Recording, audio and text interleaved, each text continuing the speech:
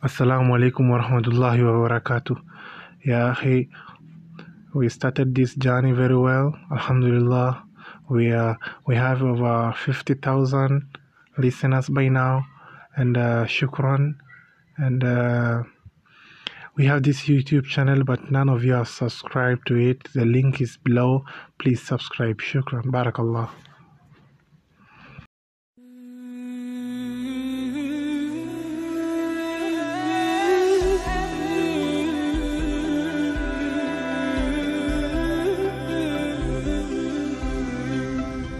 Change in the world that will happen, and that the balance of the world will be an imbalance. The balance of morals will be imbalanced. Even the balance of the environment and the climate will change. And this is happening now. Some of the scholars swear by Allah that all the minor signs have happened, every single one of them, and that the only thing left now is the coming of the Mahdi and the major signs to follow. Some other scholars don't go that far, but they do say if they haven't already finished, then a few of them are still left. Allah subhanahu wa ta'ala knows best about this. They could have all finished. But what comes to my mind is the Furat river. There is a river called the Euphrates River in Jordan. Rasul sallallahu alaihi wasallam tells us, you'll find this hadith in Sahih Muslim by the way, that the Euphrates River will be channeled into a different direction. So where there was water will come dry. There won't be water flowing through there. And as a result, a mountain of gold will be revealed. Rasul sallallahu alaihi wasallam mentioned gold, literally, dhahab. Jabal min dhahab. So lots of gold will be revealed. الناس تقتتل عليه. People of the world will fight each other over this. They'll go into battles over this gold. He said, don't come near the gold, to his ummah, to us. Don't go near it. From every 100, one will live in this battle. And each person will say, because everyone will see this catastrophe, every person will say, I'm going to be the one to live. I'm going to be the one to live and take my portion. Whether this sign is going to happen before the major signs start, or whether they are going to happen within the time of the major signs, is the knowledge of Allah subhanahu wa ta'ala. Because there are minor signs that happen before the major signs, and there are minor signs that happen during the major signs while they're happening, and there are minor signs that continue after. An example of a minor sign, or if you want to count it as one of the major, but it wasn't one of the majors, the Prophet ﷺ counted in the 10, is the destruction of the Kaaba itself, the lifting of the Quran off the earth. People will not remember except the word, La ilaha illallah. They learnt it from father, from grandfather. So that's going to happen with the Euphrates River, the sign of the ending of the world. But before that happens, before the major signs occur, Allah subhanahu wa ta'ala is going to lift this ummah from its absolute misery and feeble state that it is now. It's going to lift it back up to its victorious, honorable state, back to its nobleness that it once carried, this ummah. From once being united to our disunity today, it will return back to the unity.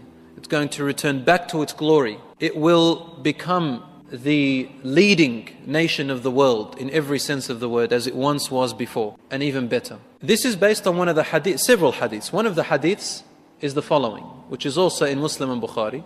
Rasul sallallahu alaihi wasallam said, "Bada al-Islamu ghariban, wa sayaudu ghariban kama bada. Fatuba lil-ghuraba." Islam, when we say here Islam, we're talking about the coming of Muhammad sallallahu alaihi wasallam. It began very strange to the people, strange. They don't know of this, much of this new ways before. Wa sayaudu gharib, and it will come back in the future, strange again. Kama bada, the way it started in the beginning, just exactly the same way. Then he said, Fatuba lil ghuraba, good news to those who are strangers in all this time. Strange, what's strange? Strange is different to weird. Strange doesn't mean that it's wrong. It just means that it's unknown to the people's customs and traditions and knowledge that they've always had. It's strange, but interesting. I wonder if I was wrong all this time, and this strange religion is the right one. It's just strange, meaning unknown. For Islam began like that. We know the story in the seerah of the Prophet ﷺ. All you have to do is to read it, and you'll know what I mean. And today, now in the millennium, we have the same situation. Al-Islam is gharib, the same way it began. There's one extra thing that's worse about our time, that it's not only strange to the non-believers, it's become strange to different Muslims. And the Muslims have divided, and they are strangers to one another.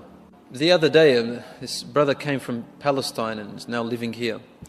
I think it was Ramadan time. I don't remember what action we did in Taraweeh prayer, and this brother never heard of this action before in his life, never been taught it. I don't remember what it was, but the moral of the story is that he said, I've never known this from ever since I was born. He's probably about 24 years old. So he said, I never knew this before. First time I ever hear it. And it was something simple, actually, which I can't remember, as I said. So it was very strange to him. And we hear this frequently, actually. In my life, I've heard it frequently, many, many times. When I was born here, and when I went to Lebanon in 1990, till 1994, came back over here, and still we hear Muslims. And to me, I'm thinking, how could you not know this? You know, it's known to the Muslims, but to them it's very strange. I'll give you just a very simple story, a quick one, inshallah, just to get it closer to your mind. In Lebanon, when I first went, I was about 14 years old. Up in the village areas, they live in the mountains, that's where my parents are from. The village areas had this strange and weird belief that people who used to be practicing good Muslims, they called them walis, awliyas, the saints. And they believe that they are buried in certain places in the different villages. They say that they're noble men, they're men of extraordinary characteristics that are different to the normal human being. They have some karamat, that Allah has blessed them with certain miracles that they can do that no one else can do. And this stayed in their mind. And so in our village, my father's village, we had a huge grave. And in that, they called this person in the grave a Nabi Marmar. Marmar prophet. He was a prophet, right? He was meant to be a prophet, and they called him Marmar, which is a Christian name. They called him Marmar. Allahu A'lam if there's anything really buried in there. I don't know. But it's a huge grave, probably about maybe 4 meters long. And people take their children there to be cured. They go there and pray around the grave, thinking that their prayer will be accepted more, or they make supplications at the grave. Now the weird other belief was that there were trees around it. And you're not allowed to cut any branch off, because if you cut the branches off, right, this person in the grave is going to come and choke you at night. I've never heard of this before in my life. I get up there and they've got this weird belief. Where did they get it from? Allahu A'lam. And when we started to teach them that this is absurd and that this is not what the Prophet ﷺ taught us, and we brought them all the logic. For example, I used to say to them, 14 years old, it's quite logical. I said to them, look, if he's really a good man, then he'd want us to use these branches because we're cold and we need to bathe and we need to use it to cook and clean. What does he want with all these trees? And he's probably in Jannah now. What does he want with all this garden over here? They go, no, it's sanctioned to him, you can't touch it. But if he's a good man, why would he want to choke you? If he was living, he wouldn't do that. And so on and so forth. When you go and pray at his grave, he needs you more than what you need him. He's dead. He needs your dua. Hadith of the Prophet ﷺ.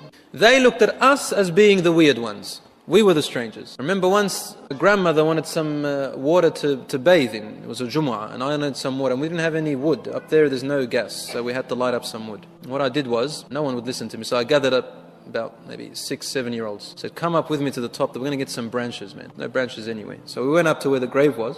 I gave each child a branch to hold. And we came down this hill. Everybody could see us. The whole village could see us coming down with these branches. And I said, scream out, Allahu Dar, Allahu Nafi'. Allah harms and Allah is the one that prevents harm. Allah subhanahu wa ta'ala is the one that benefits. The whole village stopped. We couldn't even hear a rooster crow anymore.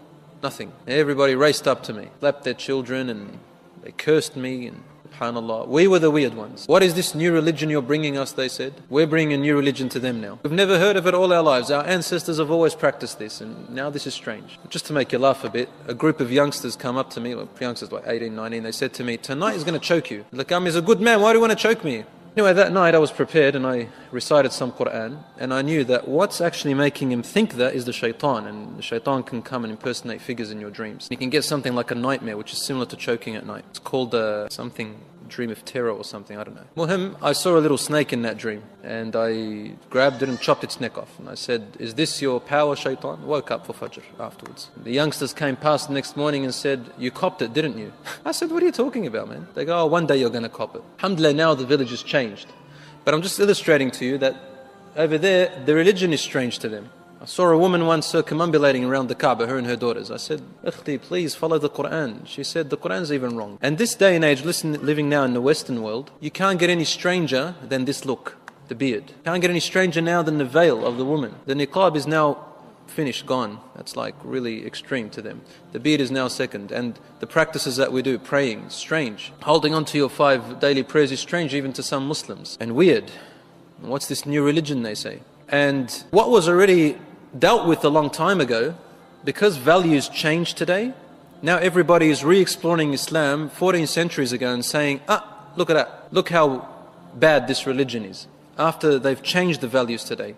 You can't do that. Change the values and you say, look how wrong this religion is. You just made up something and now you want to make the religion look like it's wrong and strange and weird. So the religion has started again strange as it was before. And the Rasul ﷺ told us, you will have 4 transitions from a proper khilafah on the Quran and Sunnah of the Prophet ﷺ. Then it will become a distorted one, Muslims fighting each other. Then it will become a mulkan jabriyan, which is a dictatoriate kind of leadership of khilafah. And then, which is now, there's lots of dictatorships in a lot of the Muslim countries, a lot of the Muslim world. And if a person just speaks of Islam in some places, he's imprisoned immediately, called a terrorist and called an extremist and so on and so forth. Then he said, ثُمَّ تَعُودُ الْخِلَافَ عَلَى مِنْهَاجِ النُّبُوَّةِ. Khilafah will return back, leadership of the Muslims, to the way the Prophet ﷺ began it. And that is yet to happen. That is yet to happen. The last Khilafah we had was the Ottoman Empire. So this is another sign that is inevitably coming. But the thing is, the Muslims will return. The nation of Islam in its proper teaching, its proper form, as it began, will come back and will fill the world with peace and justice, just as it was filled with injustice and tyranny. And that's the time of Al-Mahdi. Now there's something I'd like to say here and note very importantly. You hear a lot of Muslims these days saying, the unity of the Muslim will never come until the Mahdi comes. So just sit down, do your stuff, sit at home, don't make da'wah, don't say anything, don't try to work towards unity. This is a very false and wrong way to think for a Muslim. Allah doesn't ask you, why aren't you uniting the nations of the world? Allah says in the Quran, وَلَوْ شَاءَ رَبُّكَ لَجَعَلَ النَّاسَ أُمَّةً وَاحِدًا. If Allah wanted to, He could have interfered and made everybody one nation and changed their hearts, and nobody had a choice to rebel or accept. Everyone will be one. But Allah has a purpose in our life. And therefore, don't think that you're going to unite the whole nations. You can't do that. Only Allah can do that. But what you can do, what's wrong with uniting families? What's wrong with uniting communities? A community that you have. Rasul ﷺ didn't begin with the whole world, he began with his family. Allah told him, وَأَنذِرْ عَشِيرَتَكَ الْأَقْرَبِينَ. Begin with your nearest family first. And then he expanded. So what's wrong with that? And they were unified. One little city called Medina, a few thousand Muslims, that was the nation of the Muslim, of the Muslim. And then he expanded. But look where it started. For a person to say, I can't unite the world, so why bother, is a very foolish statement, very foolish way to think about it. Allah is not going to ask you, why didn't you unite the ummah? Allah is going to ask you, what did you do within your capacity? That's what He's going to ask you. What did you do with the knowledge I gave you? What did you do with the strength that I gave you, with your youth that I gave you, the health that I gave you? What did you do within your capacity? I gave you authority over a family. What did you do with that family? I gave you authority over a city. What did you do with that? I gave you authority over, people who you talk to. What did you do with that? So each person's got different levels of authority and power and capacities. Allah will ask you within that capacity, and that's it. لا يكلف الله نفسا إلا وسعها. Allah does not bear a person more than what they can hold. So think about uniting the whole nation. Think about uniting what you have the capacity to do. And that's it. So the religion will begin gharib as it started before. And this is today, one of the minor signs before the major signs come. As time passes, my dear brothers and sisters, after these minor signs develop, plots and plans will be carried out by enemies of this religion, outside of it and within it. And this is among the greatest minor signs that you can look at, because Rasul ﷺ said, "Oh my Lord, don't destroy my ummah with a common plague that destroys them all. Don't do that." And Allah said, you have that dua accepted. I will never destroy your ummah with a plague. He said, "Oh Allah, do not let an enemy from outside of them to take control of them." And Allah said, you have that. So why do we have today the enemy from outside controlling the Muslims and putting him down? Because Allah did not give the Prophet ﷺ the third dua, which was, except if they fight each other within, I will not protect them from that. I've given them my guidance, it's up to them to follow it. And then Allah then sent the ayah down saying, إِنَّ اللَّهَ لَا يُغَيِّرُ مَا بِقَوْمٍ حَتَّى يُغَيِّرُ مَا بِأَنفُسِهِمْ. Allah will not change the state of a people until they change their own state first. So when we changed our state, the outside enemy took control of us. That's what's happened today. And this is among the greater minor signs as well. We mentioned the hadith last week. The nations of the world will gather against you. Rasulullah named 80 nations. The 80 nations are going to come up very soon. But right now, this word, as the Prophet said, takalub. He said, tatakalab. Oh, tatada'a means they invite one another, like beasts calling each other and becoming wild over you. And today, they are wild, and in many places in the world over the Muslims. You just don't hear much about it in the media anymore. This is our state. And you know that soon something's going to happen. Allah...